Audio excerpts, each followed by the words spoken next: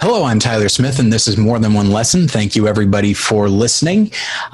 Today, we're going to be talking about the Erwin brothers' I Still Believe, but I'm not going to be by myself. I have with me an iconoclast, I like to think. He's you can't turn around without seeing this guy. Okay, that's not necessarily true, but because I've watched some of his videos on YouTube, other ones are constantly recommended to me. So if you know about this... Yeah, the algorithms are working. Nice. So if you know about this guy already, you'll continue to know about him. I guess that's not exactly the same as him being incredibly prolific. But the point is this. He is a film reviewer in his own right. He has a very popular YouTube channel. It is Kevin McCreary. Kevin, how you doing? It's me. I'm doing great. Yeah, well, there are some people who can't turn around without seeing me. I do stalk several people. Sure, absolutely. So hopefully they're listening. They better be. Yeah, well, you should send this to them and say, yeah. I'll just hand it to them. Yeah, exactly. Oh my gosh.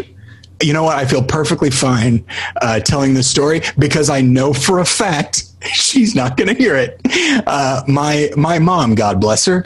I was about to say that's what I say about my parents. Of course. But yeah, she's not super tech savvy and can't quite figure out how podcasts work. So there were a couple of episodes that I was talking about once in which they sounded very interesting to her. Years ago, I had Tom Wilson from Back to the Future on the show. He played Biff. And she was very excited at that notion. And so she's like, now how do I get it? And I tried to walk her through it. And it was... it'd be comical if it wasn't so infuriating. So she literally said, can you burn it onto a CD for me so I can just listen to it in my car stereo? So I did that. And I thought, like, man, just taking this thing that is so readily accessible and making it so finite as to burn it onto a CD for her. It's, man. Yeah, I would find that funny if I didn't do a lot of freelance work for, like, Christian media and literally have to spend a whole day burning DVDs for one of my clients. So still to this day. You know, but the thing is, like, burning DVDs, I get that a little bit more as opposed to something that is subscription based and you can listen to it on your phone, on your computer. Like, you can get it very easily. Yeah. So choosing to limit oneself, but at the very least, like, but of course, and I don't want to ask for more details because I don't want you to throw your clients under the bus. But yes, I'm sure Dropbox would be easier. Yeah. It's the Southern Baptist. No, I'm kidding. It's the Southern Baptists. Yeah, all of them. Yep. No, that might be true. Many years ago, I worked as a runner for a post-production house, and so one of my jobs is to take various drives from my place of work to various studios and drop them off and then go pick them up and all that sort of thing. And this was in 2009. So the idea of Dropbox was just kind of as a reliable means of transferring files and quickly.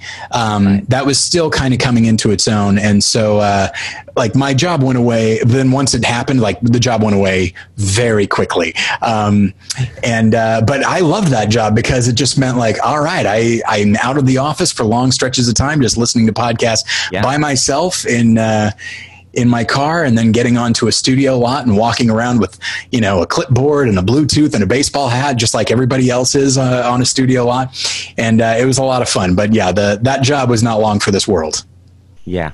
Well, rabbit trails about jobs that don't exist anymore. Sure. I used to work for a radio show that used Pro Tools, and Pro Tools took way too long to implement faster than real-time exporting. So there was somebody, like, you just had to, you bounced the file, which meant you played in real time, and that's how you turned it into a WAV file. And so there was a whole job that was somebody we would send it over to, and she would all day be bouncing the radio show. It doesn't feel super efficient, but again, when the technology is limited, I guess that's what you got to do. Yeah. But thank God for technology putting all of us out of business. I know. Well, it gives us, you know what? I'm joking, by the way. A real job. That's what I say. Yeah. No, I'm not. There are some people that decry the evolution of technology over time, and it's just like, well, that's going to happen one way or another, and it does make things tremendously easier. For example, you're not in the same room as me right now. You're somewhere in the flyover. And it used to be that what we would have to do was say one question on a cassette, mail that to each other. Exactly. And the other would answer the question. Yeah. Podcasts used to take in the area of about 8 weeks to produce. Yeah. Podcasts were tough back then. But thank God for Steve Jobs, I think. Mm-hmm. He did it. By the way, when I say flyover, I am joking. I'm not that type of Californian, but I like to throw it out there every once in a while to see if somebody else laughs. And when they don't, I'm like, okay, I got to be careful that they don't think I'm some sort of elitist. I am, but not in that way. But I'm not money to back it up. Boy, that's true. Yeah, I'm not a geographical elitist, but I do have a master's degree from UCLA, so I'm just saying I kind of know what I'm talking about in every regard. So, Kevin, when I think of you, and I do all the time, I think of somebody who knows about Christian movies. I know all about them. Much more than I do. Like I used to talk about them a lot more on the podcast. But then I look at your show, and you review movies, like smaller films. And what fascinates me is, like, there are films I'm like, I had no idea that such and such a film existed, much less somehow produced a sequel. How on earth is this happening? And meanwhile, you're out there, you're doing God's work, reviewing these tiny films. Sometimes I feel bad, but the tiny ones are the most fun. Sure. I mean, there's a certain level of enjoyment with the big ones, like we're going to talk about today, because there's so many people who like them. Where the tiny ones you watch, and it's much more like a Mystery Science Theater situation where you're just riffing. And those are the ones, though, that I feel the worst when the director writes to me and is like, hey, I saw your review of my movie. Yeah. Well... I mean, what do you expect? I mean, I think that Christian movies are in its infancy, and so a lot of people don't expect that someone's gonna review their movie when they make it. And I'm just growing pains. I think I'm the result of growing pains. When you make a Christian movie now, someone might review it, and in an abstract way, Christian film itself is the result of growing pains in the form of Kirk Cameron. Yes, you're right. Think about that. But no, it is, as somebody who produced a micro-budget documentary this year, and then, some people are reviewing it, some people are not. That was, let's see. 10 minutes, not quite 10 minutes before you brought that up. Well, I mean, look, aside from the fact that it is an official selection of a Christian film festival that I've already forgotten the name of, incidentally. It's like Christian Family or Family Christian Film Festival. Oh boy, that's unfortunate. But yeah, it's an official selection. of a generic Christian film festival, which I'm very grateful for, of course. That's nice of them to incorporate it. But yeah, so I'm proud of the film, but I also recognize like it's gotten mostly good reviews, but there are some where I read it and it's like, huh, okay. I guess I see where they're coming from. And so it does require a bit of a thick skin, which I don't have. So I really should not have gotten into this at all, but nonetheless. But what fascinates me is that these smaller budget Christian films, I mean, I guess they get some kind of play on PureFlix because, PureFlix needs to, just like Netflix needs to have like a wide variety of content. Yeah. Yeah.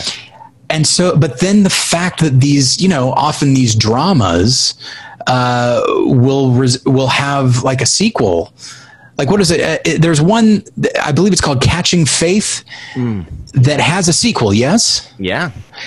And that's because I hadn't heard of Catching Faith, not to suggest that my hearing about it means that it is worthwhile. There are plenty of films I haven't heard about, and then it turns out they're amazing.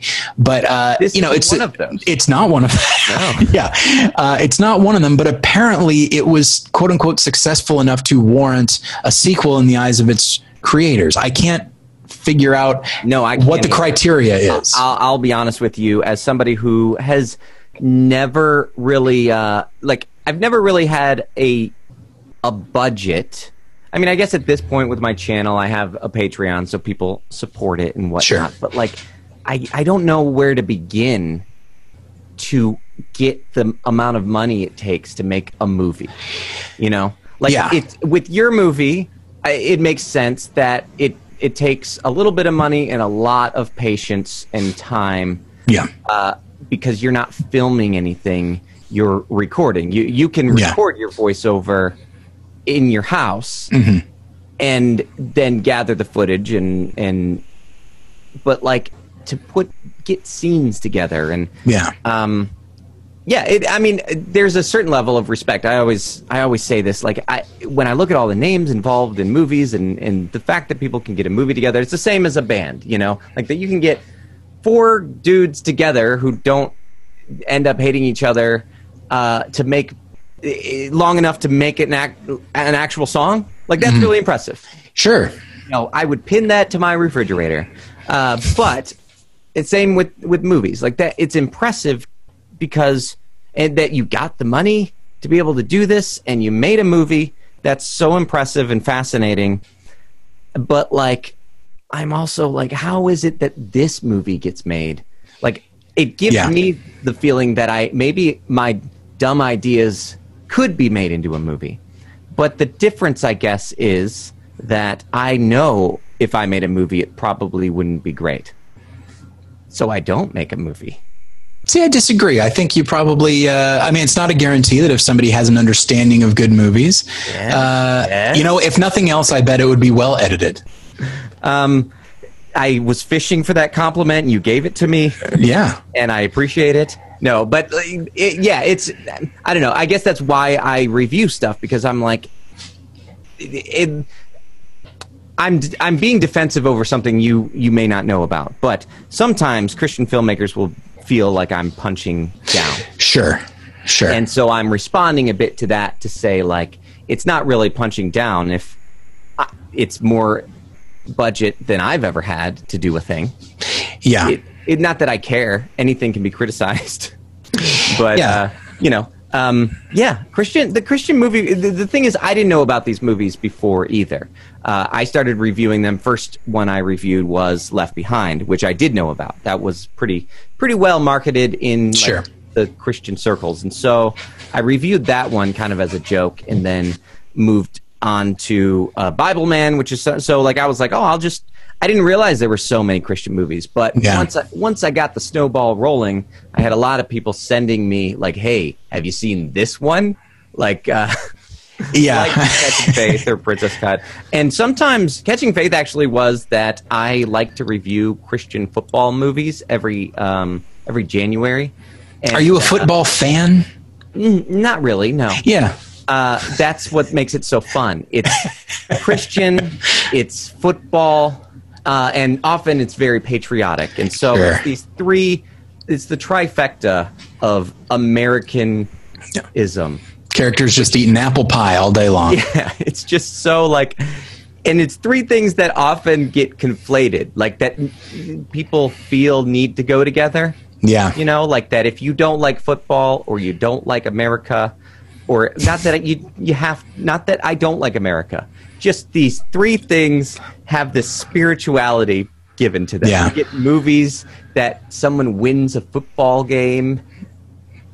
It's great that you were good at your ball playing.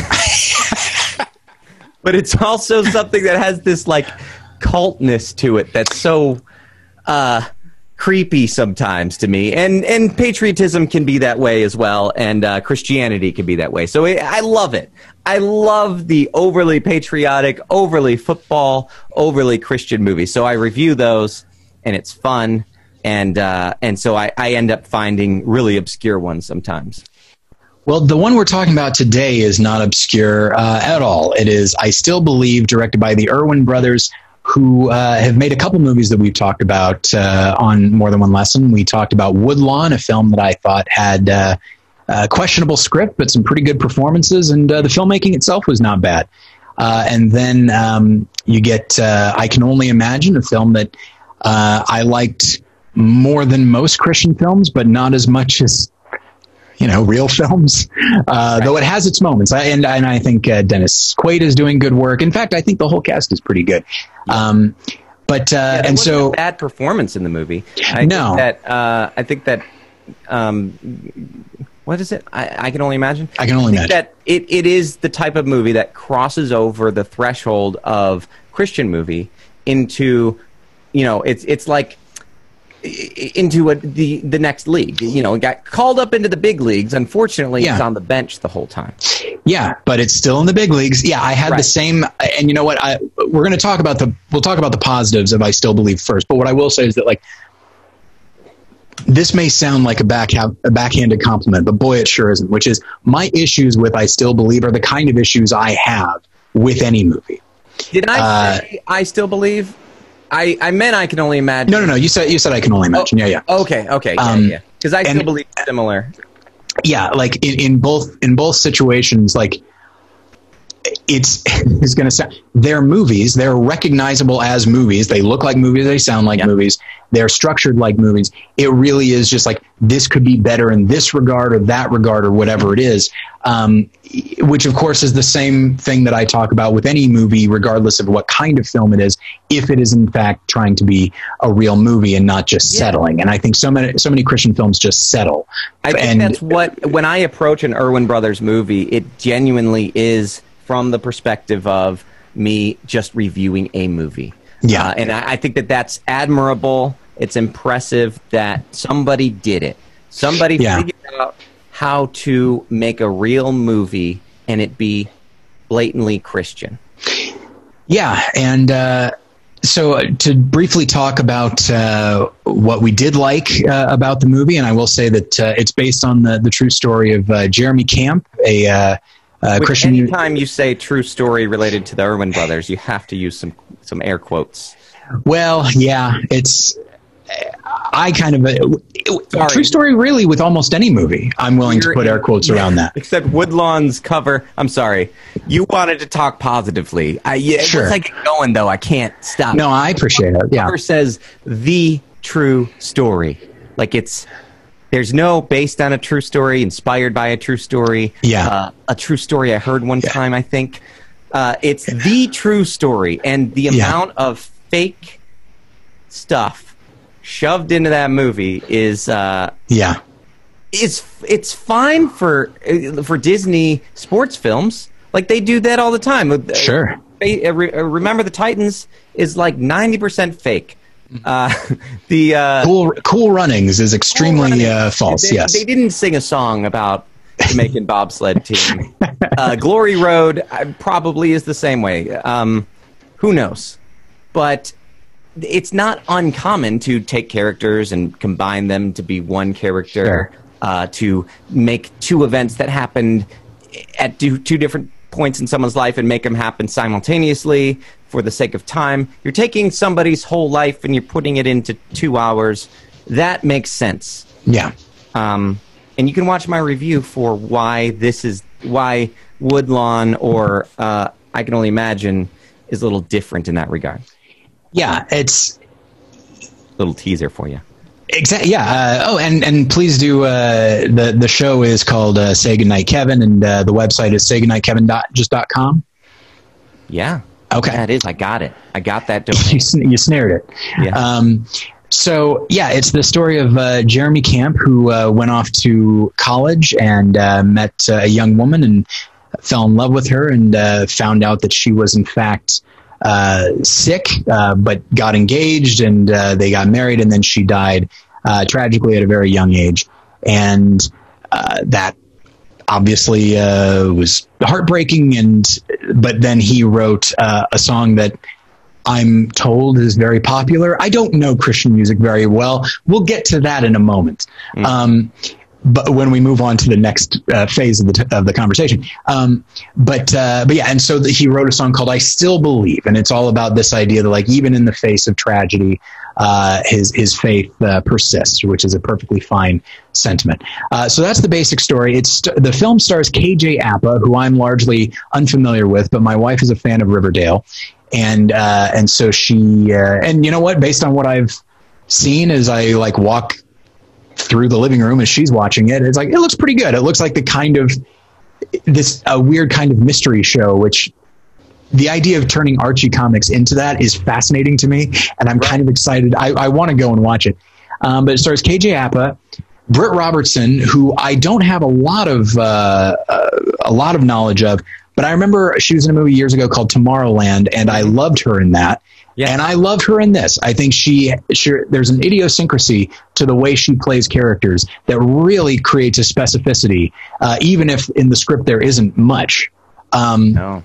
And then you also get... I do think it's funny that you said a young lady when she's, 30 at this point? So not quite as young as they want you to believe. Younger than me, which is... How long is she going to keep playing teenagers? Because I think even in Tomorrowland, she was supposed to be a teenager. And yeah, she definitely reads young, but at this point, it doesn't bother me. Unless I hate it. No, okay, I I'm just sorry. think it's funny that Appa is... He's 23. Yeah, so I don't know. It's fine. People can be of different ages, as we'll see in another movie we talk about later. Is that true? I forget now. Yeah, about the same distance in age. Oh, okay. I thought that's why you picked it. Oh, no. What? But you were so focused on the age of the actors that you were like, yeah. You know what? Another movie has a similar difference in age. And that's why I wanted to bring you into the conversation, because I know it's a pet peeve of yours as well. Yeah, yeah. But yeah, so okay. I hate when movies have women who are so much older than the guy. It happens all the time in Hollywood. It's the worst. These vain actresses. I know. They always have these powerful older women, you know. Exactly. And they just they're boy toy co-stars. The degree to which we are being... Oh, sure, of course. Because he reads young. He does read so young. He definitely reads 1/3 his age, like his co-stars are.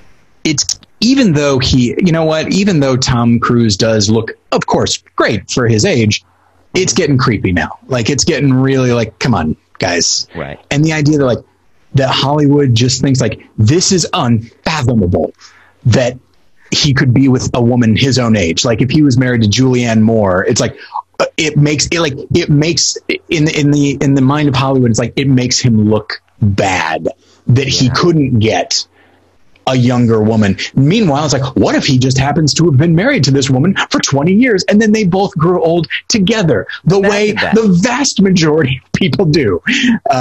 That needs to be that you can only do that if that's the focus of the movie. Sure, exactly. And then it has weird, quaint story where two people grow old together, and or it's five in the end.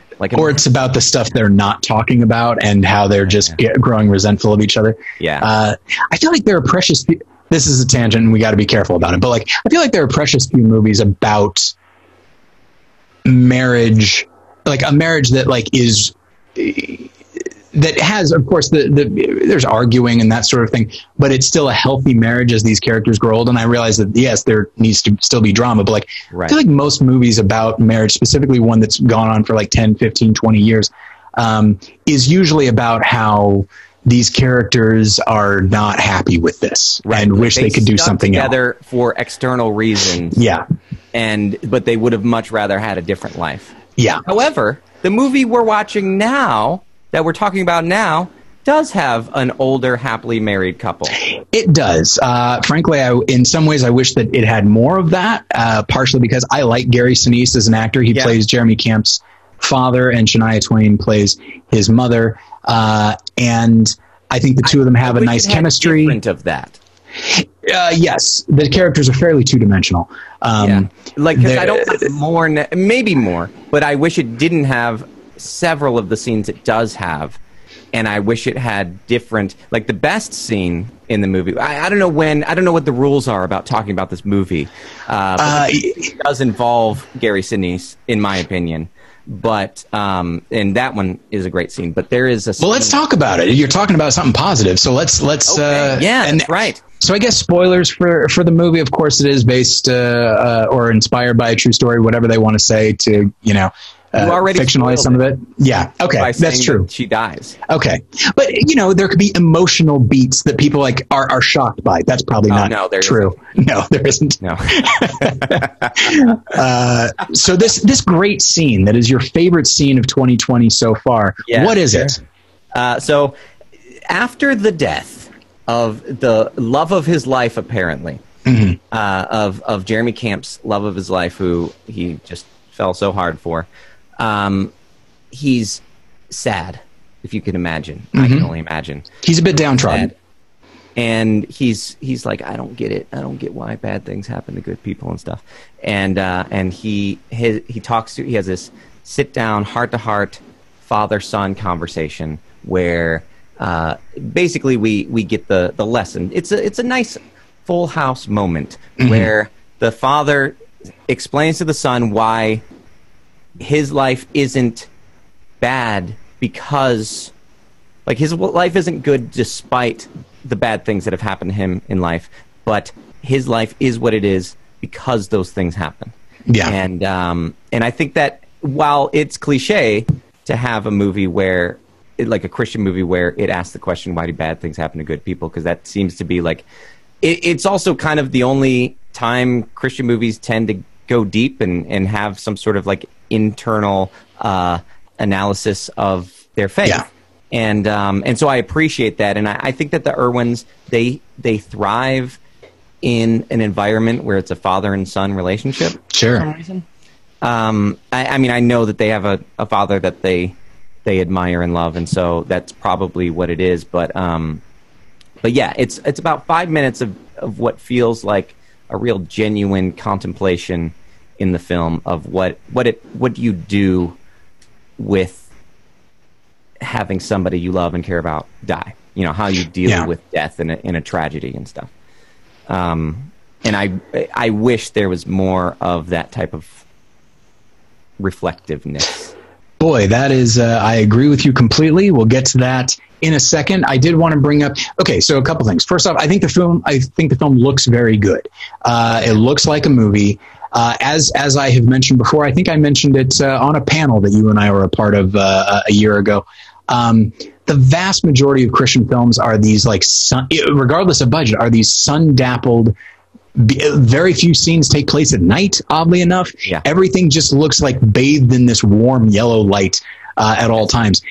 This is a film that is not afraid of darkness, at least visually, and I think shoots it quite well. I think it is a really well put together film visually, and that includes composition as well. Yeah. Where the characters are sitting, and John Irwin, very much his direction. He was a DP for movies and is very good at it, from what I understand. He's a visionary. Like that's where he thrives. Is he visualizes scenes and knows how to make them actually happen. Well, God bless them, because frankly, so many Christian films, understandably so, they focus so much on the writing. Not to suggest that the writing is good, but dialogue. Well, sure, yes, having dialogue and having everything explained through the dialogue. Yes, as opposed to, and the camera is usually just, how do we capture the dialogue, and then that's it. Right. I'm blown away by the lack of storyboarding in Christian film. Not that people don't, but the people I've talked to, they don't storyboard. They start with a script, and then they make that script, and they kind of, there's a reliance on the director of photography to, hey, point the camera in the right direction and stuff. But it's clear that there's purpose behind what the Irwins are doing. I look at another place you'll find this type of lack of purpose is in like TV.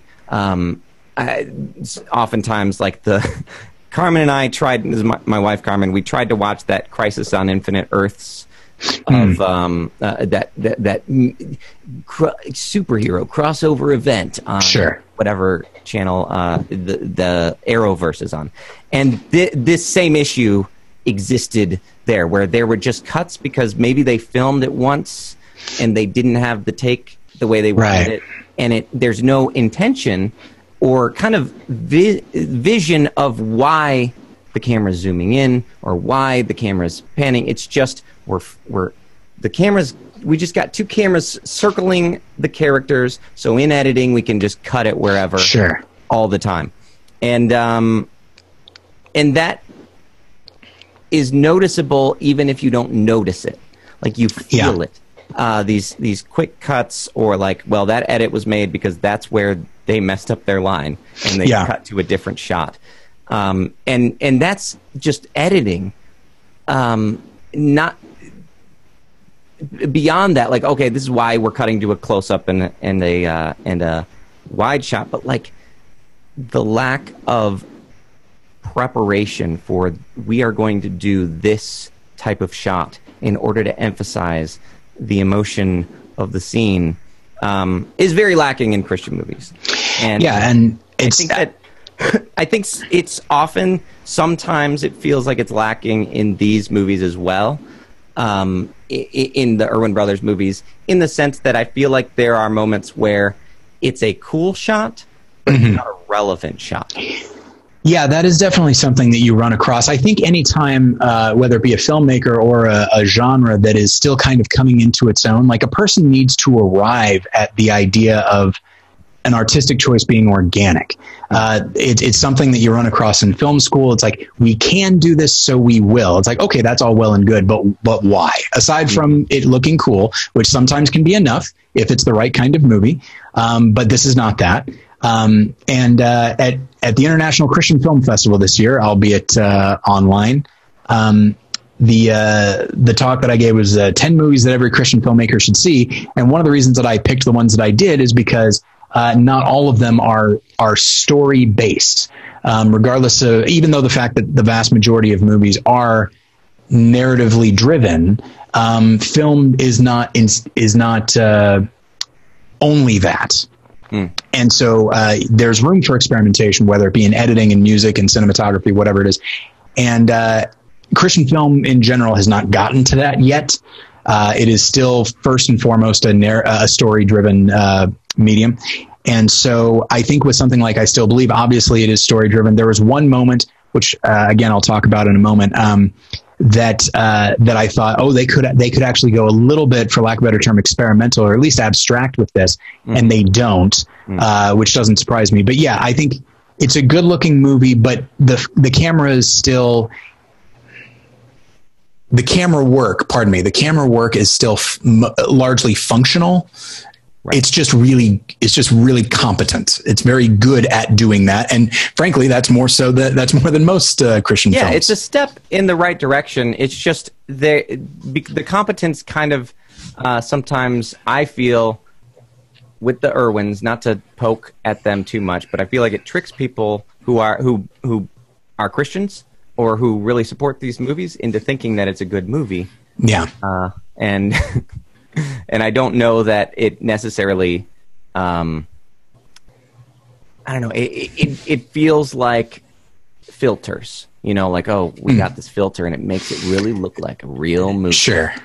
And I think that that's good. Like, I like the technical competency, but I also really like quality storytelling. Yeah, it's the next step. Like you said, this is a step in the right direction. You take one or two more steps, and now it's like, okay, now the camera's a genuine, organic extension of the filmmakers and what they're trying to do, as opposed to focusing only on what they are able to do. Yeah, because I do think that this movie in particular, and I can only imagine, they're very glossy films, both in its look. Like a movie about a story of somebody dying like this, I would expect to not be filmed the way that this movie is filmed.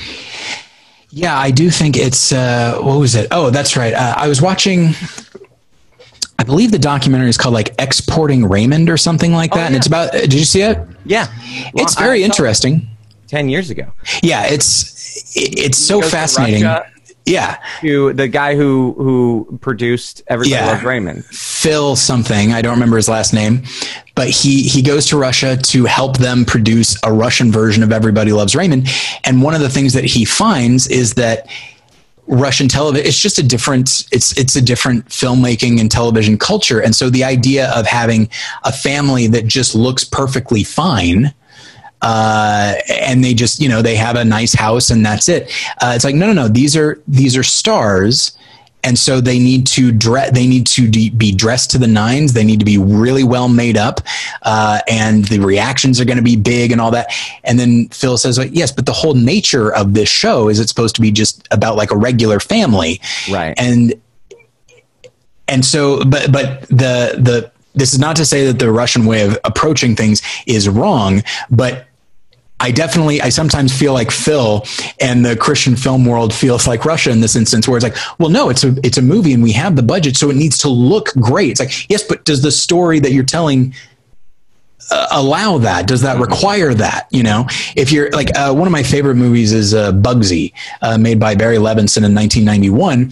And it's not merely about Bugsy Siegel, but it is also about the glitz and glamour of being a gangster at this time, and somebody like Bugsy Siegel, who is just as much interested in show business as he was gangsterism.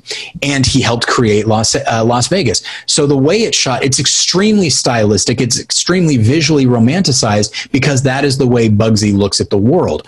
Great. Perfect.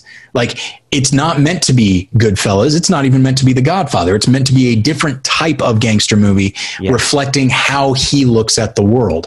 And so I do feel like that is what, like, filmmaking, if you are going to make a story-driven film, then everything needs to be an extension or a realization of that story, including the camera work. And I agree with you. This does look very good. And then the next step is, okay, now what? Right. First off, it's these tools. Yes. In your tool belt. Great. Now start being creative with them. Yeah. And figure out which ones you don't really have to use. You don't have to always use your crane.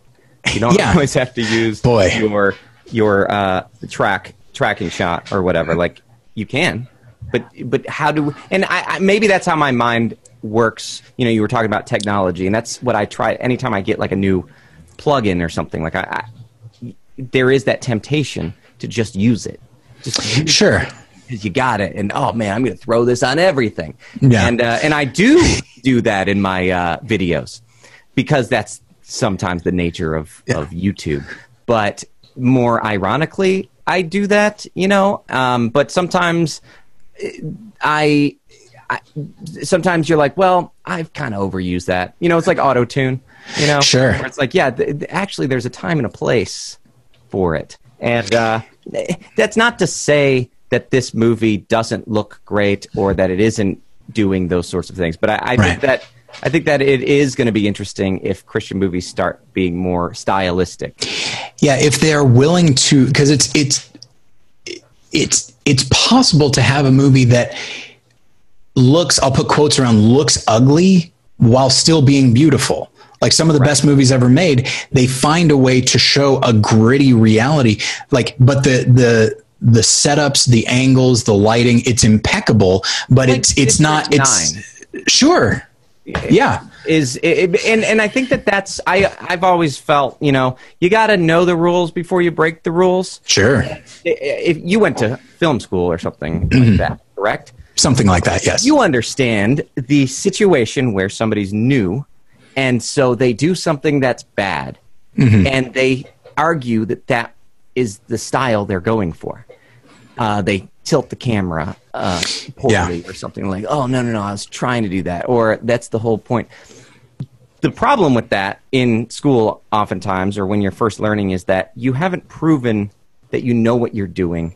So you just making a bad, really bloody, campy horror movie is not the style you're necessarily going for, because you need to make something and prove that you know what you're doing first. And I do think that the Irwins are kind of at that point where, okay, you've proven that you know what all of these things do, and you know how to put this together.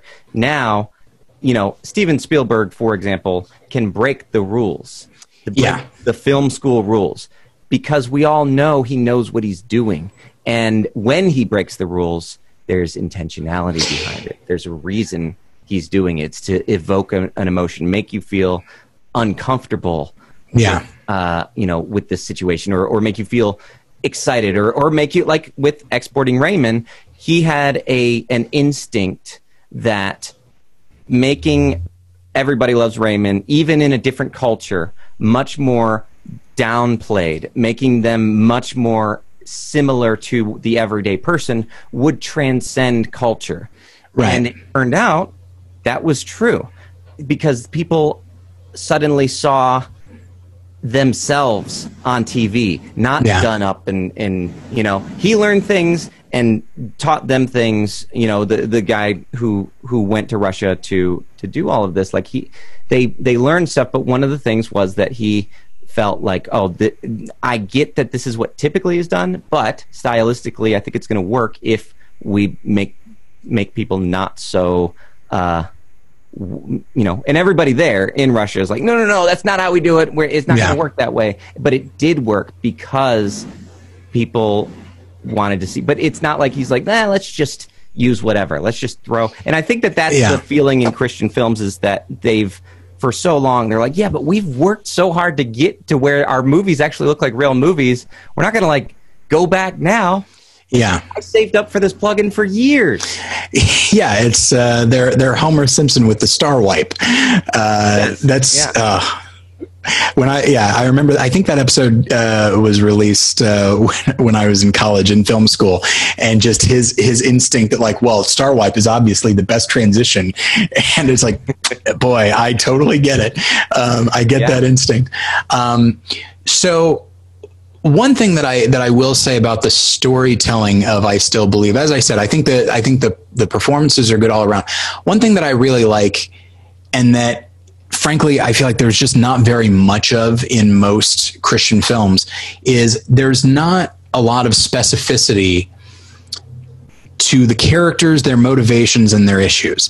Like, most Christian films, they've got one story, even if it's something like God's Not Dead, where there are multiple stories, they have one goal, one aim, and anything that any little idiosyncrasy, any little deviation, it could be seen as a distraction. Like even primarily, or one specific thing would be humor. Oh, sure. That humor takes such a back seat because it's a serious story, where to me, when a filmmaker can effectively implement humor into a serious story, it kind of is a sign to me, oh, they're in control, they know what they're doing. And I think sorry, I know I interrupted you on that, but that's something that this movie does, just an example of that type of thing. Yeah, like, when is the last time, like in your life or anybody's life, where even on even when you're having a bad day, or if you're in a bad season, like, you're still able to laugh and you're still able to make jokes with the people that you love, even if it's clearly just a coping mechanism. Like, so having levity in your film or in your life is very important. For me, when humor is a defense mechanism for me, it's really important. Like, that's usually how I get through things. Yeah, I mean, certainly I've had I've had Christians say, like, how on earth can you joke about that? But it could be stuff like in my own life. Like, I remember one time I was making a joke about my dead father, and that's hilarious. And like some friends that knew me laughed. Yeah. And then other friends were like, it's like, how on earth can you make that joke? And I said, well, it's like, well, first off, it's my joke to make because it's my dad. But also, and I said, like, well, it's not as though I find this funny in a larger sense. I would trade all my jokes about it to have him back. But at the same time, it's been a number of years, and this is a really cheesy way of putting it, but this is how I put it. It's like, sometimes you just run out of tears, but you still want something. You still want to acknowledge this in some way, and making a joke is not a way. It doesn't show disrespect. It's a way of remembering without all of the baggage, and it's a way of of coping with that baggage. And sure. And so I feel like this film, and I think the companion film, incorporates a fair amount of humor. This one maybe not in the midst of the grief, but leading up to that. Mm-hmm. But the thing that really struck me that I liked, because the film it's not really a grief film until the last 30 minutes. Right. It's a romance for a good portion of it. And I think they have a nice chemistry, KJ Apa and Britt Robertson. But what I really like is that the character of Melissa is not like, she's kind of gotten herself into a weird position where there is a guy that really likes her, and she's kind of been stringing, and she's kind of been stringing him along. Right.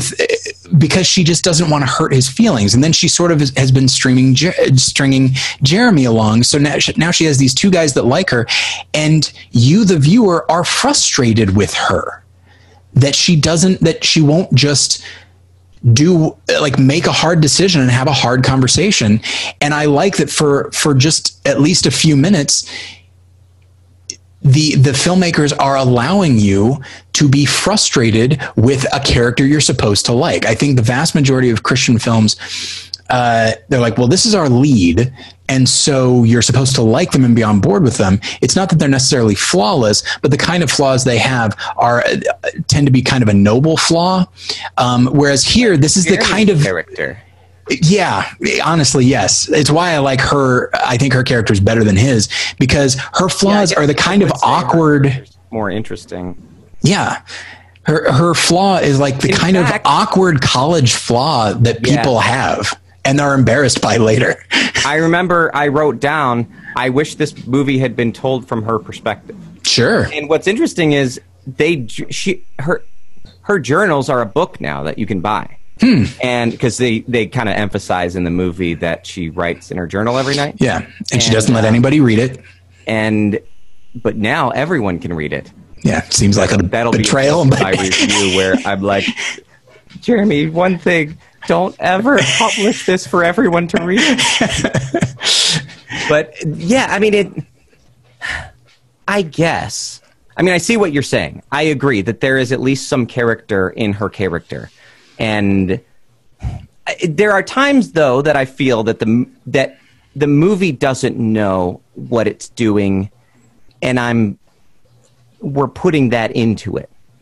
I'll say there is a funny moment, to me at least, where Jeremy's singing a song to Jesus. And right. It's obvious, and the movie acknowledges that he's not singing the movie to Jesus. It's a South Park situation where he's like, it's like, I love you, I love you. Or the other song was like, I wanna, like, it's not just love. It's like, I want you to use me or something like that. And she's like getting all like, oh, that's, she's getting excited about it. Yeah. And that scene's super hot. Is that the point you're making? Yeah, I love that scene. It's weird. And I think it's weird, but funny, because it's like, oh, that's funny. They're acknowledging that sometimes these Christian songs just sound like love songs with the name changed. Sure. But it doesn't, like, the whole movie is glorifying that type of music. It's not criticizing. Like that's not a criticism in the movie. It's just like, yeah. I mean, there's even like when Jean-Luc says, I write love songs to God or something earlier on. Like that's a theme in the movie. And I don't, not that I have to agree with it, but I just think that that's weird that this movie is actually celebrating, hey, love songs and songs to God can be conflated, and isn't that great? Do you think that their little tip of the hat to that is sort of their way of inoculating themselves from criticism, that like this type of music is so generic that that the same lyrics could be applied towards a girl you like in college or the creator of the universe, and by hanging a lantern on it for one scene, they're saying like, no, see, we get it, which means it's okay for us to absolutely do that. I think so. Yeah, it's like the Muppets song at the beginning of Muppets, the most recent one, the sequel. They're like, sequels aren't, this whole song, the sequels aren't as good. That's what I guess this is doing, because I laughed and then I'm like, wait, but like he has DC Talk posters on his wall and the whole movie is celebrating how awesome Jeremy Camp is and all of his songs, and Jean-Luc is so amazing in writing all these songs. And there's no criticism of any of that, which is fine. I'm not asking for criticism, but it's weird that then they acknowledge that. Yeah, it's like, okay, now you can't criticize that this whole movie is a celebration of a thing that is a little weird and awkward. Well, I think those types of scenes, that type of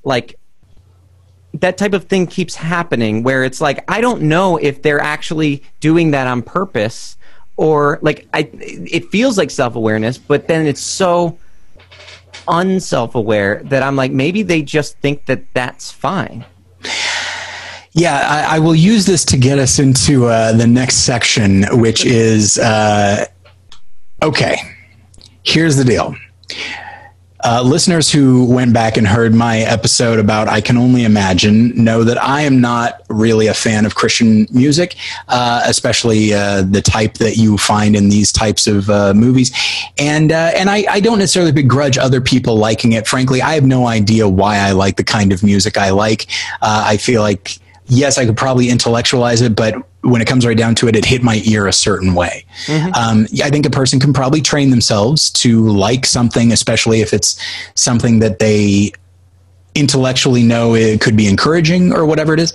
But nonetheless, when Bart Millard, this is a mean thing, when he said like, yeah, I wrote I Can Only Imagine in 20 minutes, and other people are like, can you believe that? My answer is usually, yes, I can, 100%. Sounds about right. It repeats the same line over and over again. And so... right. Well, those are the types of things where I'm like, this movie is acknowledging something that I would consider to be a criticism. Like, writing it in 20 minutes... Yeah, that's what everybody would accuse you of. I remember seeing an interview with Big Tent Revival, which is another Christian, and they wrote that song, What Would Jesus Do? I don't think I know it. Very much the same way. And it's just such a simplistic song, and the lyrics actually, if you listen, don't make any sense. Like, it's just like, I hear people say Jesus is the way. Like, it's just like something that you would make up in a comedy sketch. Yeah. And yet, while the movie is aware that it took no time to write it, it's an entire movie worshiping that one song.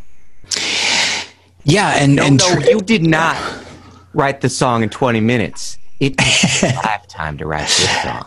Yeah. Amy Grant playing the same character as Amy Grant plays in another movie called Ragamuffin. Oh, which I didn't see, and I've heard is okay. Yeah, it's all right. Especially, it's just weird. Does Amy Grant just sit in studios with people who write songs for her and give them friendly advice? I guess so. I would assume so. Yes. Yeah. But and she's not cheating on her husband. Oh, jeez. Yeah, I guess we got to downplay that. So I don't mean to I don't mean to necessarily fault the film for this, but I do think that, you know, when you have a movie that is admittedly named after the book as well, but sort of like, oh, well, what led up to this amazing song, I Still Believe, it's tough because it sort of, in its own way, either believes or at the very least requires the viewer to be on board with the, if not the sentiment of the song, which I think I am, then the song itself as a work of art. And even though, you know, any work of art is itself, you know, it is a work of art. I'm not going to say it's not. I just don't think it's very effective for me because it's just not my kind of music. And I do think that the sentiments in it, even if I agree with them, are fairly simplistically stated. And so yes. I feel like it's tough for me to be 100% on board with this movie. Similarly, and I've said this before, I think I might have said it in our I Can Only Imagine review, which is a couple years old now, so I'm fine to restate it. When you see Mr. Holland's Opus, which I think is a movie that is perfectly fine with a really great performance, mm-hmm. You know, it's about this guy who is a composer, but he's a teacher just to like make ends meet, and before you know it, that's his entire life. And then his students at the end of the film play this thing that he's been working on, and you hear it and it's perfectly fine. But my first thought is like, oh, well, it's a good thing you had this teaching thing going on because this is not great, you know? And so when they're you didn't think that it was a very good song? You didn't like his opus? It was whatever. But no, see, the true opus is his life. Yeah, it truly took him his whole life to compose it. But even that movie knew how to have some levity with the spit valve.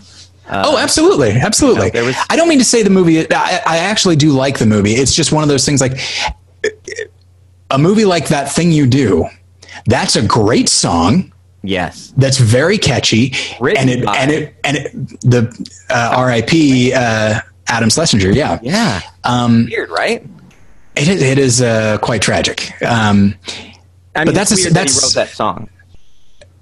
It's not. It doesn't feel like, because I discovered sort of who he was after seeing the movie. It's like, oh no, I get it. I see it. Oh, okay. Like I can definitely see the seeds of like this sort of 1950s thing, and certainly in the vocals, because I think he performs it as well. I brought that movie up a while back over something, but I think it was that that movie is based on something that was so generic that it was relatable to everybody, that they were able to take something that happened to so many people and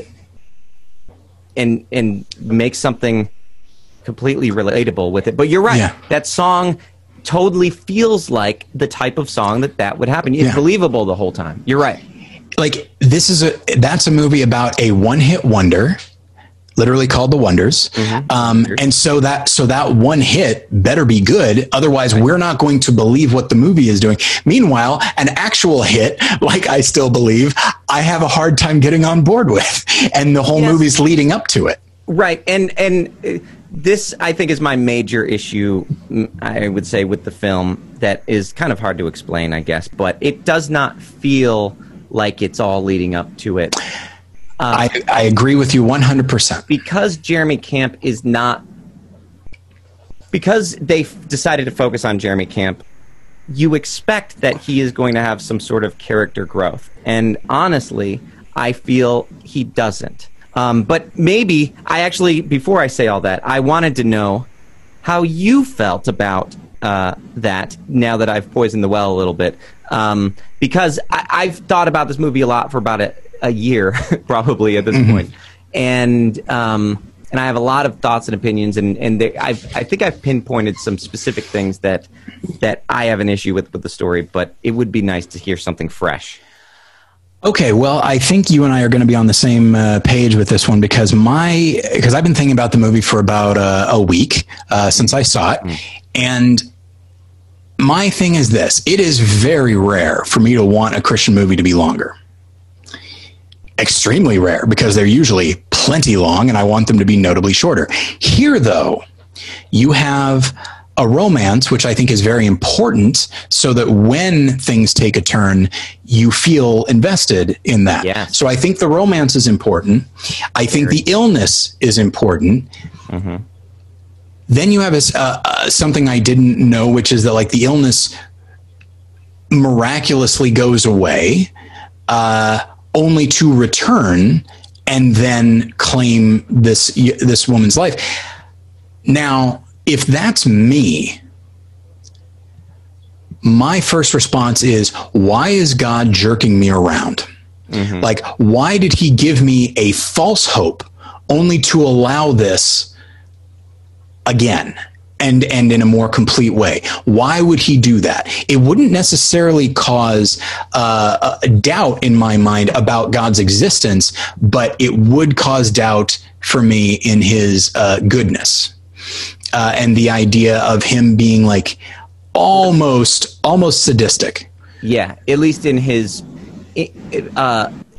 dedication to my interest. Yes, exactly. And so maybe he's not worth giving all this praise and worship to. Exactly. He's just doing this. Yeah, that's. And I want 20 minutes. Yeah. I want 20 minutes of fury. I want 20 minutes at the mirror. He had his moment of doubt lasted about a minute and a half. Right. In one scene. Yes. And to me, it's like, if you're going to... That's how long it lasted in his real life. That's entirely possible. But that's the thing is, if you're going to be ostensibly building to this song called I Still Believe, still being the operative word here. Right. Yes. If you're going to be building to that... Oh, are you okay? Yes.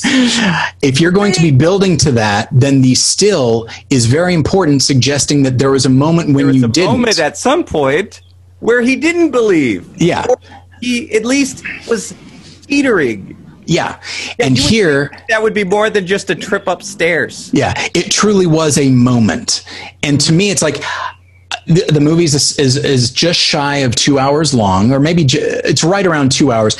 I would have accepted 2 hours and 15 minutes if it was 15 more minutes of existing in a place where he, I would say somewhat understandably, is furious at God because I have devoted my life to singing your praises and singing about your goodness. And it would appear that that got me 6 months worth of a miracle. And then eventually the inevitable would happen. Why would you do this to me? Yeah. I don't, it's I appreciate any Christian film that acknowledges the concept of complexity. Why do bad things happen to good people? Mm-hmm. The movie Breakthrough, which I don't love, but it has the audacity to say, I don't know. Like, right. As opposed to simply saying like, well, it's part of a rich tapestry, which yes, I agree with. But at the same time, we don't know why him and not me, why me and not him. We don't know that. And I appreciate any film that is willing to acknowledge that things don't always go our way. But to me, if you're going to name your movie this, if it's ostensibly about this song, you need to earn that. And I don't think this movie does.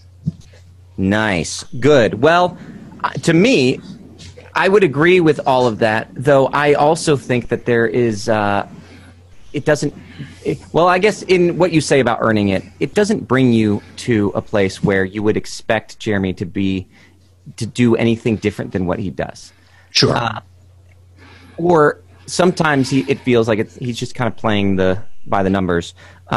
Two things that really stick out to me. One, Jeremy is perfect from the moment we see him. Mm-hmm. He gives his little mentally handicapped brother his one cell phone in 1999 when cell phones were very expensive. Yeah. And just so that he could stay in touch with them and make a Star Trek joke and stuff. And wow, he's so great. And then his dad tries to give him his guitar. His father tries to give Jeremy his father's guitar, and he rejects it. And then he's rewarded for that by getting a brand new guitar. And he's just great. Jeremy is just the greatest guy ever. And he's handsome. He's a good-looking guy. He's everything you want. And then why are we watching this? Like, what's the point? So to me, I'm like, that's frustrating because what's his growth? What's his character growth? And people may argue, well, no, that is the type of guy he is. He is a good-looking, handsome, attractive wait, I should say something about his personality so people don't. Right. No, but he is all those things. I think that nobody is all of those things. Exactly. And if you dig deep enough, you'll find something. And in a movie like this, it's very crucial that the girl that you're falling in love with have an impact beyond just dying on the main character's life. So this could go multiple ways. It could be that Jeremy Camp has a bunch, he's very, he's so nice, but he's got the surface level faith. Yeah. And then reality hits, and it's, it's her who is the reason, speaks into his life. And I think they try to do that, but they spend so much time with quirky small talk, her not finishing her sentences with, are we, this, yeah, not a date. And that feels like the 500 Days of Summer type conversation. Sure. That they don't go deep until she talks about about stars, which a dude not knowing what like a star is, I don't get it. What? Every guy likes space. I imagine he's probably just humoring her, but And so there's never a point where she has an impact on his life to the memory of the audience beyond dying. And I think that it's really important for her life to be important to him. Another direction that I think would have worked would be if they had him have a level of doubt before she dies, like he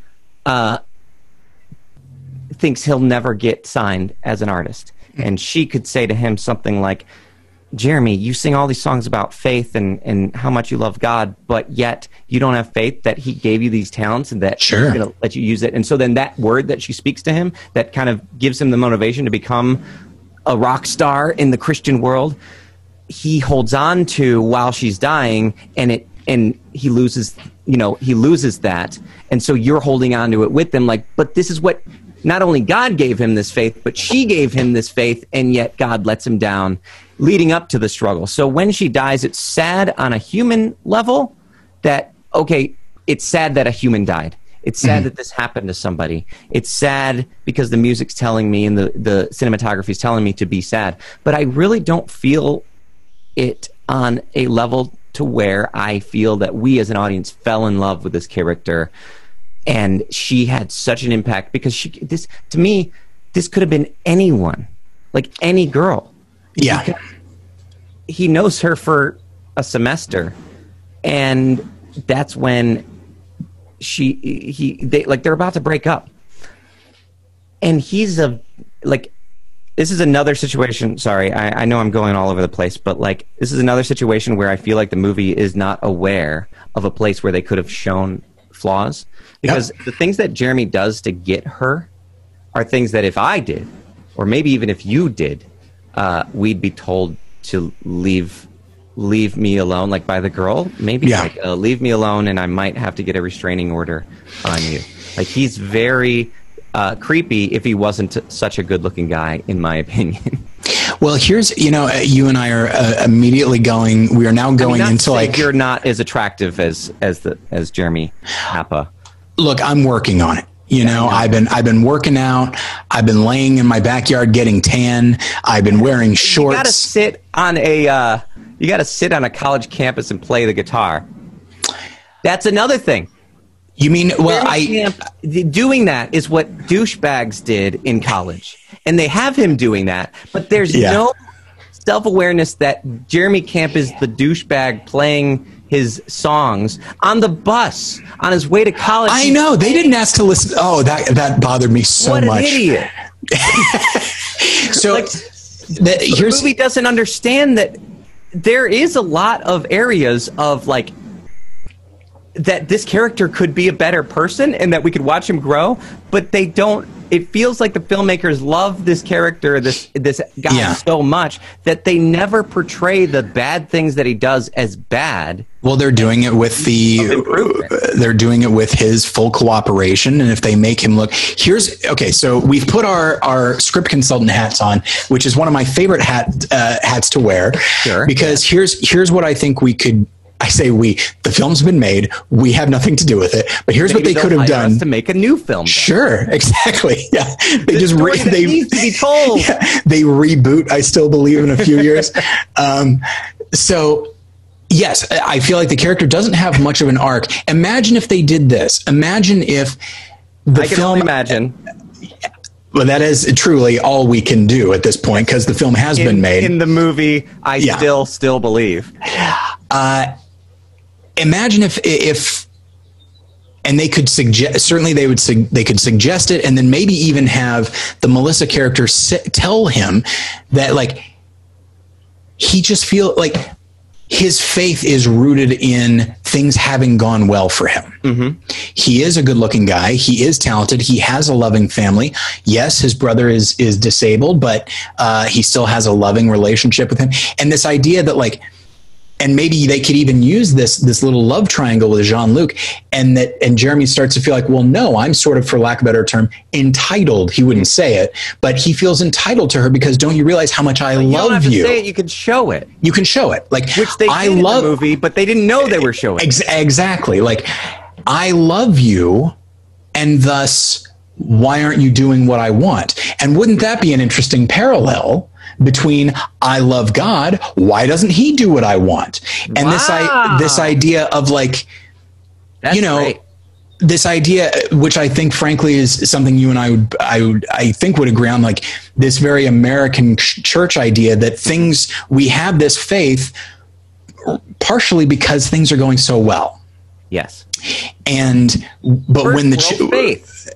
Kinda, and that's not a thing I like to say very often, but when the chips are down, do you still believe? Which is the sequel to Do You Believe? Obviously, like, yes. I feel like there are so many, even just in the stuff that's already there are the seeds to create a really nice arc for him.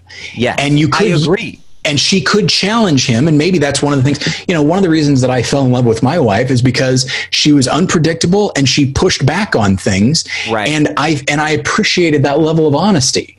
And that to me would have been, I wish that she was a character that did that put Jeremy in his place and stood up to him. And I'm not, maybe the main actress, I mean, the real Melissa, real life Melissa Camp wasn't like that. Sure. But everyone's like that. Like, how did you get into a relationship without having some sort of disagreement? And there's a moment where there is a disagreement where he accepts Jean-Luc's leather jacket. Yeah. There's the weirdest, creepiest love triangle in this. Not the weirdest, creepiest, but there is an uncomfortable love triangle. And which is why I like it, because it's uncomfortable, and I feel like Christian movies usually are. I feel like Christian movies are usually not that willing to go into that type of very human discomfort. But I don't think it was intentional. Yeah, that's true. That's possible. Like, what you're talking about is uncomfortable for us because we recognize that in a good movie, this is the type of thing you would put in there to do this to your audience. But I don't think that's what the intention was. I think it was just, we don't have any conflict here, and this Jean-Luc guy was a part of Jeremy's life. And even that, like, am I supposed to like him? I don't know. Yeah. Because they make him out to be this guy who just can't take a hint, even though Jeremy's the one who can't take a hint, who pulls out the God card, who's like, I mean, we don't want to miss out on the opportunity to get the blessings that God has for us by dating. Yeah, like, that's how he ultimately convinces this girl who said no several times to date him. Is by he literally used the word. He used the word destiny, and I remember being like, "Wait, is this working? This actually is working." It only works for a guy who looks like that. Yeah, exactly. Genuinely, like, if he didn't look like that, this is terrible, and it's bad. Like, no one man should have all that power. To be honest with you, that's a lot of power to put to have. To a girl who, for one, apparently is already dating a guy. Like, there's already I feel like the only reason she said it was complicated with Jean-Luc is because Jean-Luc wasn't right there in front of her. But that's just speculation on my part. There's an argument about him taking Jean-Luc's jacket, which he loves Jean-Luc so much because he looks up to The Cry, the band that I have never heard of. I had not heard of them, no. And that argument is interrupted by a visit from the parents and the family. Yeah. And then after that, where nothing happens in this, they eat chicken nuggets at the cafeteria, go back to that argument again. And I don't understand why they didn't cut. They're wearing the same clothes even. Why, other than needing to have Shania Twain and Gary Sinise in the movie more. Sure. It makes no sense for that to happen. I mean, I like the idea. I like the idea that his family is saying, like, oh, we've heard so much about you. Meanwhile, maybe she's not even totally on board with this relationship, only to discover as a function of his family that, like, oh, wow, he's been telling his parents about me and I'm not even fully committed to this. Like, there's a way to use that. And I just don't think the film does it well. It's weird to interrupt an argument with them in order to do that and then go back to the argument. I think that, sure, I think that that's a legitimate feeling to put in the minds of the viewer. Sure. I don't know that it was there's so many other aspects that could have, like, that would be secondary to me. Like, yes, that's interesting. That's an interesting thing to communicate to the audience, but there's so much other stuff that isn't communicated to the audience that I feel is more necessary to the feeling that they get when he says that he still believes, when he comes to the realization, when we're like, oh, good.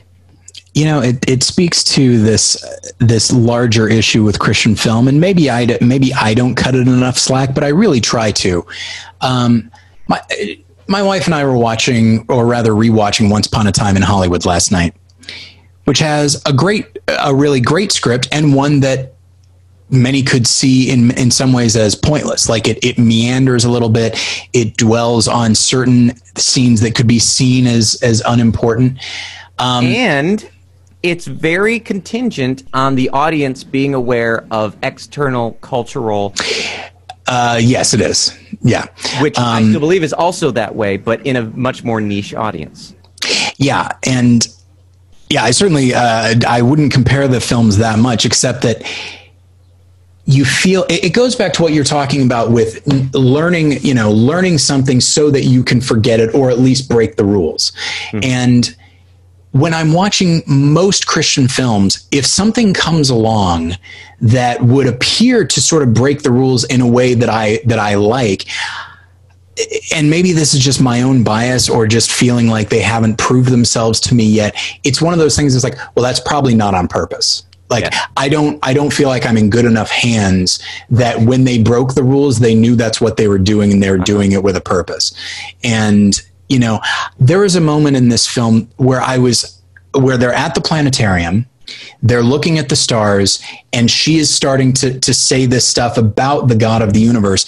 And maybe it's the Terrence Malick fan in me that I was really hoping that the film would deviate slightly from the rule book of the type of film it is, and actually, like, the camera zooms into the galaxy and then just stays there, zooming past planets and past stars, showing the bigness and the vastness of the universe as her voiceover is over it, contextualizing what we're seeing and about the bigness of God. And then only after that, maybe we fade into her face as she is talking about the God who created all this still cares about me, thus showing like the vastness of God, and yet the personal aspect of God. And I thought, like, man, if they had done that, I would have been so excited, because that's them breaking the rules for a very specific reason.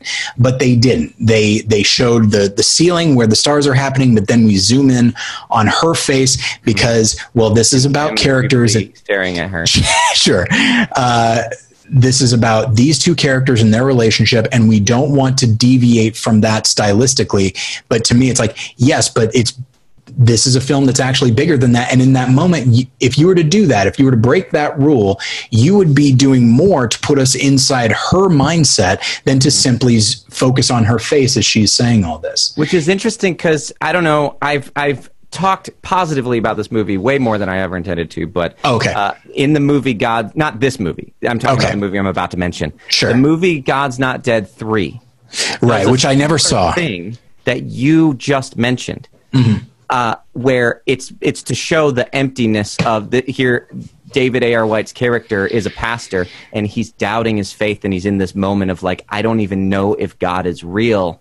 And he's in the burnt down church, his old burnt down church, and it kind of it turns into the galaxy and stuff. And it's done so artfully to show like this vast emptiness that he's feeling. Yeah. Normally, I would not expect a God's Not Dead movie to have some sort of green screen-esque moment and it actually work. But it's good. And what's interesting is that God's Not Dead 3 is written and directed secretly, of course, by one of the writers of this movie.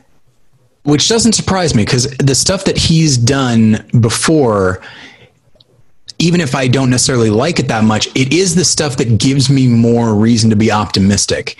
Like, I see his name associated with a lot of stuff that I'm like, oh, that wasn't terrible. Yeah, like Case for Christ, he also directed that. And it's so interesting to see movies that are contemplating ideas. Now, this movie, though, unfortunately, I feel pulls back, and it like almost contemplates big ideas, and then doesn't. And I almost feel like that's kind of Irwin and kind of Kendrick influence on, because the Irwins worked with the Kendricks for years, and they're real close, and I think that's great. But I do think that it's this kind of like simplistic Christianity that isn't interested in asking really deep questions for very long, at least. And maybe I compare this movie a lot to A Walk to Remember, because it's a very similar story. I don't know if you saw. I did not. Is that Nicholas Sparks? Yes. Okay. Which is not a real story. It's a fake story. But because that movie starts with he's a bad boy, and it's from Mandy Moore's character's perspective. Sure. The boy is a bad boy, but he needs help studying, so he picks the nerdy girl who's wearing glasses and is Mandy Moore, but she's goofy looking, apparently, we're supposed to believe. And it's that the she's all that type story. But in that movie, it shows he's this one, he's jumping off bridges and spray painting and graffiti and stuff. But he realizes the importance, like there's more to life than being reckless like that. And she gives him purpose, and she has her life figured out. And when you find out that she is going to die of cancer, it hits you really hard. And then you have this moment where he goes to his estranged father to find out if he can borrow money. So they establish that he doesn't talk to his dad, and so he breaks that barrier of that he would never talk to his dad, but this girl is what changed his mind and made him a better person and made him selfless.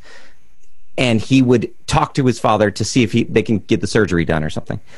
And it's such a better telling of this story. Yeah, I think because Mandy Moore doesn't back down. She's a strong, confident woman in a very genuine, believable way, speaking into the life of this guy. But she's patient and gracious. And there's this famous part where when she agrees to study with them, she says, "But you have to promise not to fall in love with me." and it sounds cheesy, and it is a little cheesy, but he laughs at her because that's stupid. Like, why would he ever do that? And then you go on a journey, and it's very believable that they fall in love. And then she dies, and that rips you apart. And I just did not get that feeling with this. And it could be that, sure, maybe Jeremy Camp's just such a perfect person, but honestly, I feel like it's that there's rose-colored glasses on the writers and makers of this movie towards this character, towards this person, that they, while I saw negative aspects to his character and places where they could have established the impact that this girl would have had, I think ultimately, because the impact that she had on him is simply that she died. Yeah. And that's emphasized at the end when they put the text on the screen that shows how many albums he sold, how many people came to his concerts. Yeah. That's the ultimate purpose for her dying, was that he could sell albums. It left a very tasteless taste in my mouth. Yeah, I feel like that stuff there at the end, I feel like by and large, so many Christian films, especially like studio Christian films, are these based on a true story situations, and it feels like, and they are trying so hard to convince you, or to really they're trying so hard to impact you with the realness of this story. And so at the end of this, we see the real Jeremy Camp, and we hear, it's like, no, it's a movie. Just let it be a movie. Yes, it's based on a true story. We all know how movies work. And I think there in that, even as I say it, I realize like, maybe not. Maybe the audience, maybe the Christian audience, and the audience for a faith-based film, they're new enough to movies that maybe in an abstract way, maybe they don't know how movies work. And so they do need their hand held a little bit. But at the same time, it's like, yeah, but if you don't hold their hand and just allow them the freedom to figure it out themselves, they will. As freedom. Opposed to, I know. Yeah. What if there's a dumb kid in the audience and he sees Jeremy Camp struggling with something? Yeah. Then he may give up on Jesus and never become a Christian. It's it's the same thing that I say about Fireproof, where his wife, I remember, frankly, being vaguely encouraged that like they at least gave a tip of the hat to the idea of porn being an issue. But she never says porn. She always says like trash on the internet. And I remember being like, are they scared to use the word porn because somebody in the audience might be like, what is this porn they're talking about? I'm going to look up porn and see if anything, I was going to say if anything pops up, but that's inappropriate. So I don't usually make erection jokes on this podcast. The film then at that point is being made to the lowest common denominator. Yeah. What if somebody in the audience doesn't get it? Well, we better make sure. And then it ends up talking down to people who are smart enough to get it. And it doesn't challenge people who may not be, it's not even intelligence, but just, idiots in the audience, I think that's why people enjoy watching other movies that aren't Christian movies, because those movies at least like challenge them. It's changing their faith. And this movie ends with a music video. Yeah, it sure does. Like that's the big, oh, good. Now he still believes.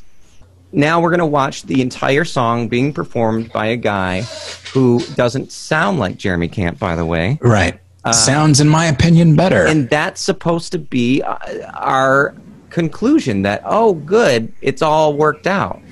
Except after that, I forgot about the post-credit sequence where, it's not post-credit sequence, but post-concert sequence where his new wife goes up, which they do not make it very clear that she is also in a band.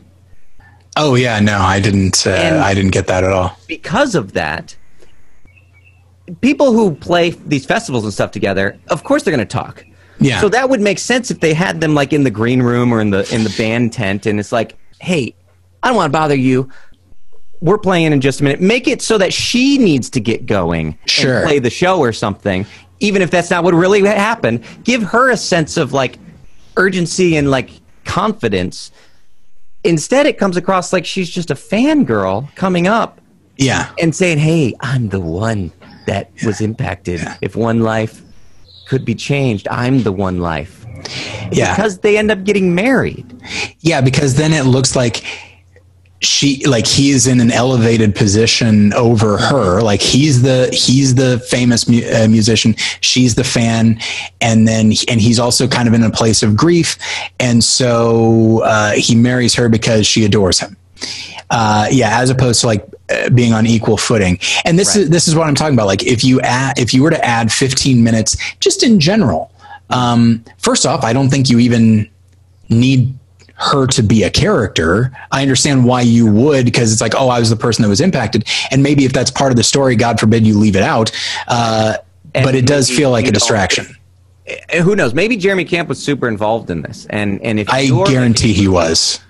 If you're making a movie about yourself, and you leave your wife out and instead tell the story of this other girl that you loved, there's that, I don't know, that might make her feel bad. Yeah, probably would. But as you know, movies should only be made so that everyone feels good about them. Yeah. All the time. That's why Walk the Line really emphasized how wonderful his first wife was. Yeah, exactly. So I will, the companion film, which we'll touch on very briefly, is called Moonlight Mile, written and directed by Brad Silberling. A fictionalized version of his own story.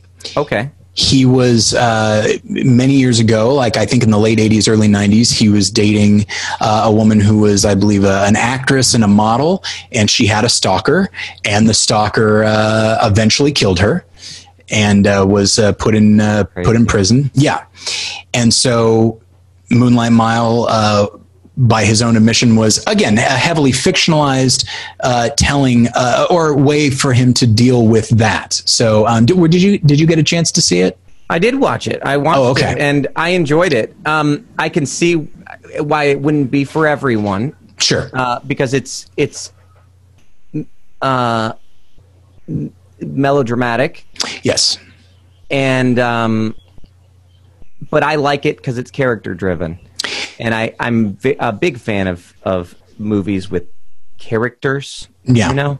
And I can see why you thought of this movie when watching I Still Believe, because this, and why you would prefer a movie that is more focused on the grieving process, since this movie is, the whole thing is the grieving process. Well, and you know what? It's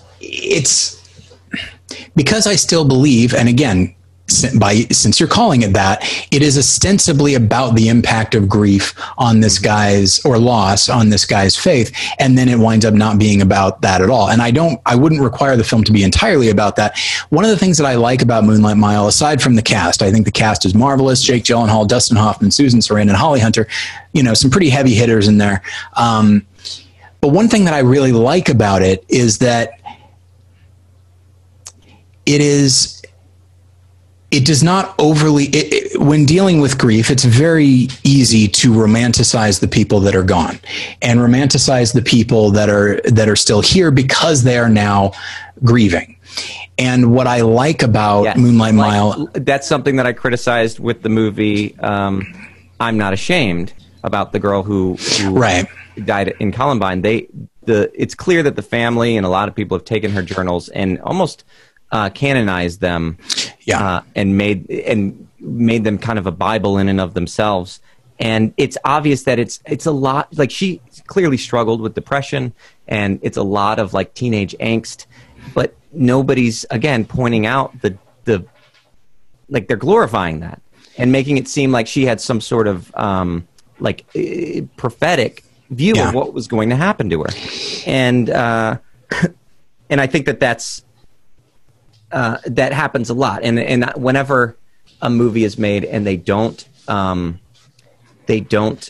That's something that I like about Ragamuffin, for example, because it's about Rich Mullins, and he ultimately died in a car accident at kind of the peak of his Christian rock star career, but the movie does not deify him.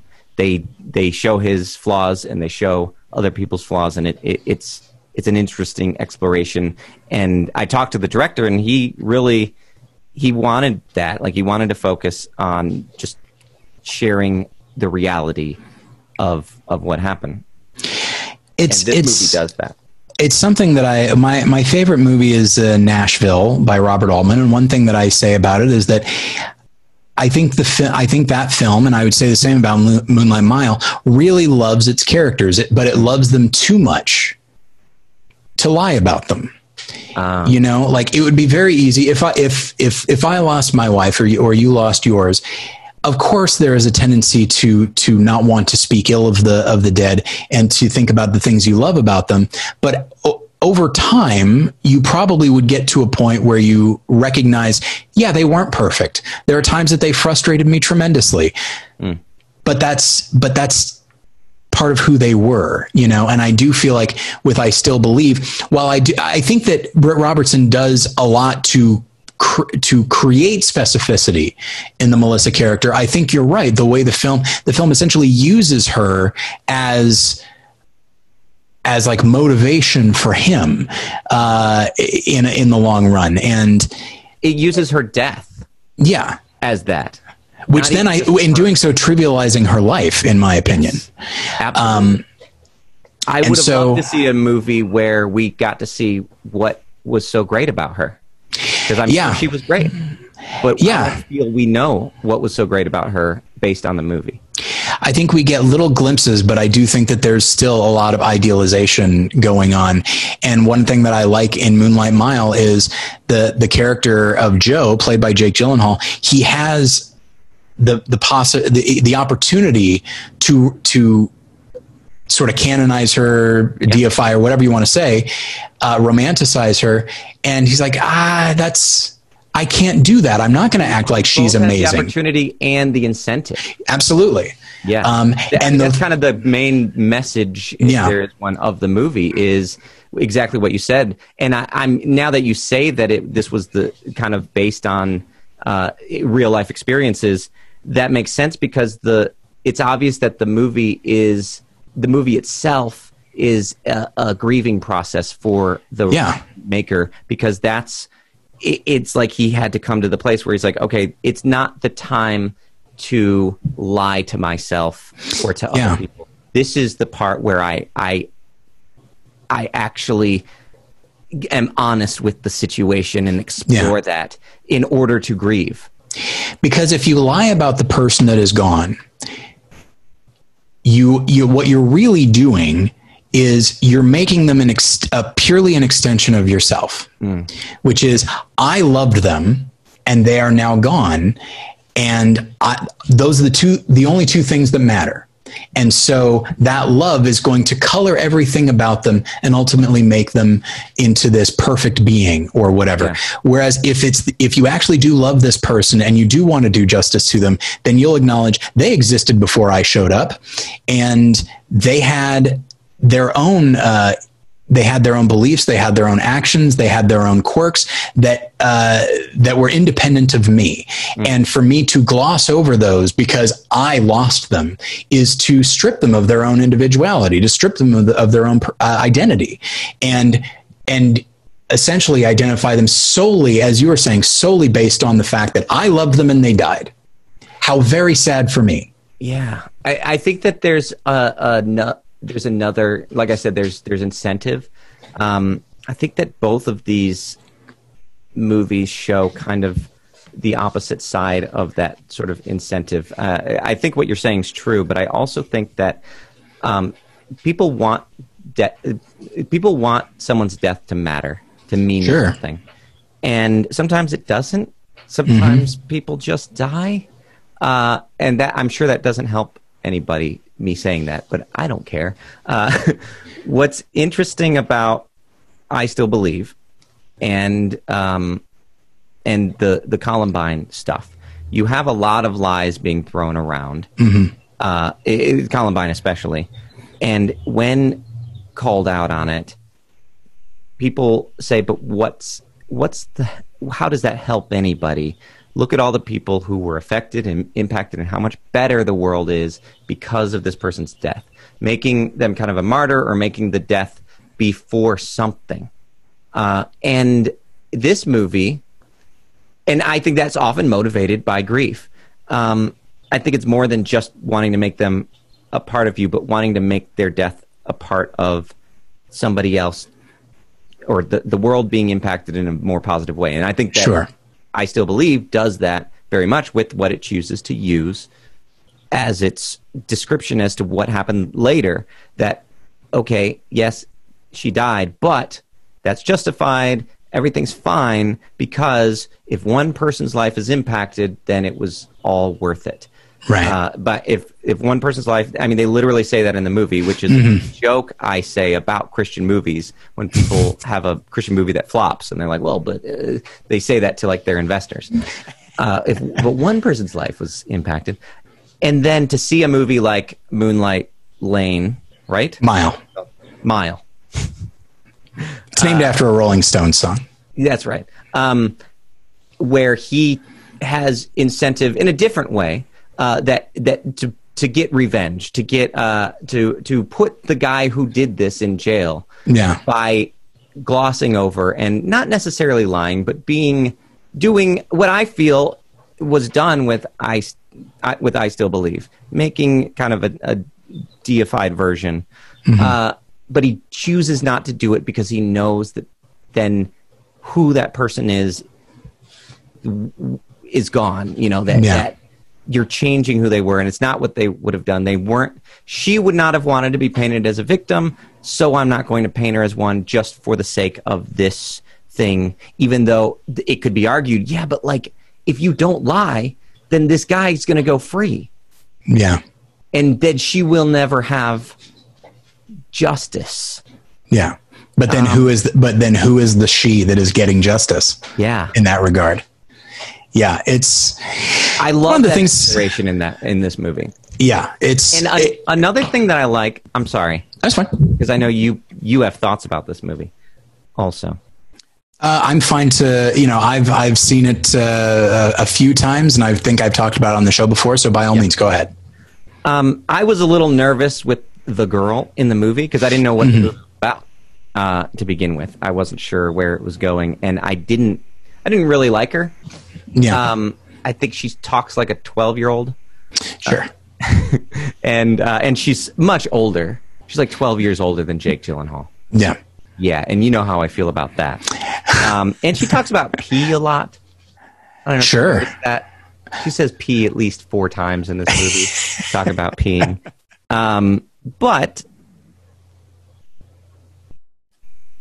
she's not the focus. Right. And I thought it was going to be about their relationship, and it wasn't. It was actually about his previous relationship. Yeah. And dealing with that grief. And it's amazing that this movie made me care more about a girl that was never even in the movie. Yeah. Then I Still Believe made me care about the girl in that movie. They characterized her and made her a human, a person, without ever seeing her except for the picture that you see of her, which I don't think was even needed. Right. Yeah. And and it's also amazing. This is a tangent a bit, but it's amazing that music played a more intentional and pivotal role in this movie than the movie that's literally named after a song. Yeah.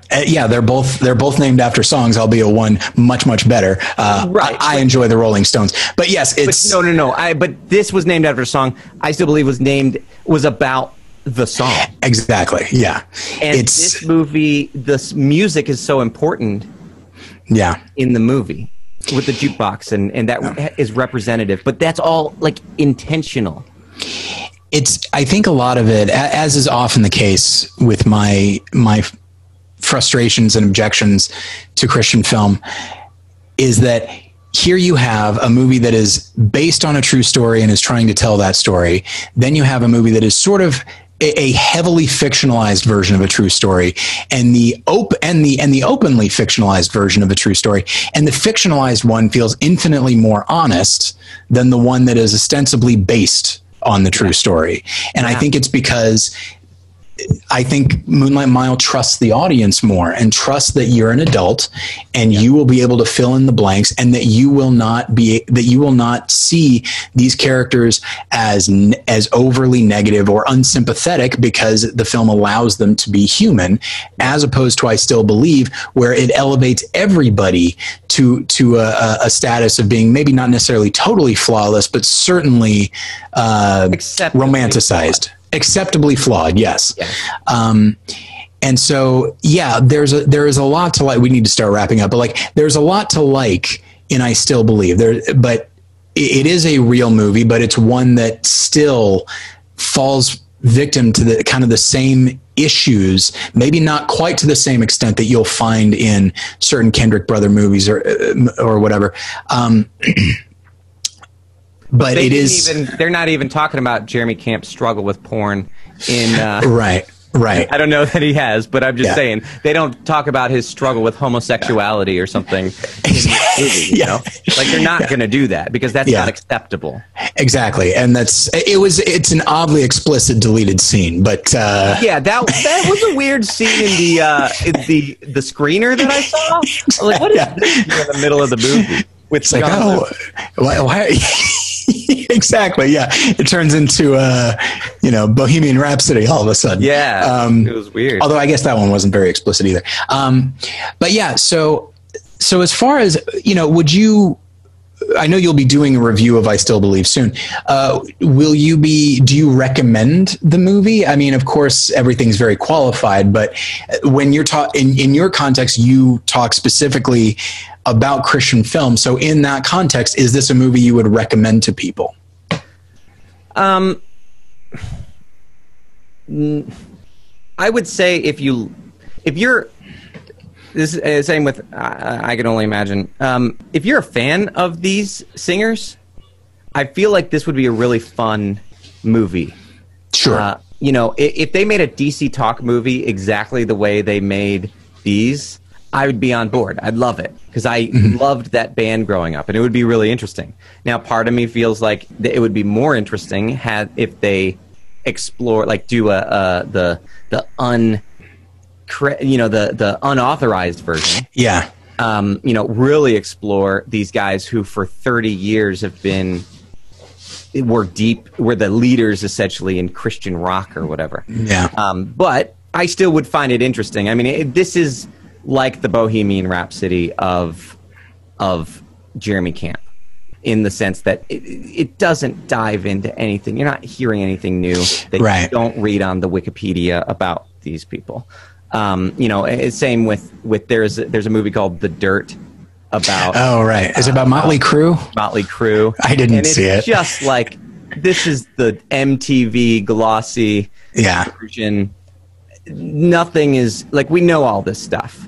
And I'm not even a fan of Motley Crue, and I knew all of this stuff. It's just like, of course they look bad, but they look bad in the way that Motley Crue wants to look bad. Sure, of course. We did. Like, of course they're going to say, we did all these drugs. That was their platform. And so, anyway, in the same way. So I would say if you're a fan, but if not, watch. Wait, are we talking? Which movie are you talking about? I Still Believe. Yeah. Okay. Yeah. Watch watch A Walk to Remember. Sure. I haven't seen it, and it sounds interesting. It'll give you the feels. Understand that. Like, I feel like, even though it's a Nicholas Sparks story that intentionally makes you cry, I feel like it understands the human condition more than this movie that's a real story that works so hard to make you cry. Like, this is the part where you cry because the music's telling you and the camera work is telling you. Yeah. It's got all the elements to tell you to cry, but if those elements weren't there, it's not enhancing an emotion that you already have. Yeah. Yeah, that's a great way of putting it. We'll go ahead and leave it there. Wait, but do you recommend it? That's a good point. I didn't actually say. For my listeners, I'd say no. Mostly because like there aren't many Christian films that I would recommend. Like, just because it is making progress doesn't mean that it's arrived. It's like Christian film is still on its way, and that's about that. And that's about as far as I would go. But I'm far more likely to recommend a movie like Breakthrough or God's Not Dead 3 more for the educational aspect of it. Yeah. If you want to see a Christian movie that like is still they're still cringy Christian movies, but are able to pull off like character development and storytelling and good, they look like real movies. Those are two movies that are surprisingly interesting to watch and are all of those things. I still need to watch God's Not Dead 3. Like, it's, by the time you get to the third one, you're probably going to watch it and be like, what is Kevin talking about? But I would really, maybe we could come on and do another podcast. And sure. Oh, that'd be fun. Because I would love to hear your thoughts about that movie. Maybe come on my show, and sure, and share your professional perspective. That sounded so sarcastic. Just your professional perspective. Professional perspective. Adjunct instructor. Got it. Yeah. It's making me sound sarcastic. I got it. But yeah, so listeners, thank you so much for tuning in. And then if you want to check out Kevin's stuff, you can go to saygoodnightkevin.com. Be sure to watch his many videos, often very insightful and entertaining. And just a reminder to check out Real Redemption, The Rise of Christian Cinema at Faith Life TV. And I think that is about it. Kevin, thank you so much for being on the show. Thank you. Anytime. And thank you. Not sarcasm. I appreciate that. Yes. And thank you at home for listening, and we'll get you next time. Bye.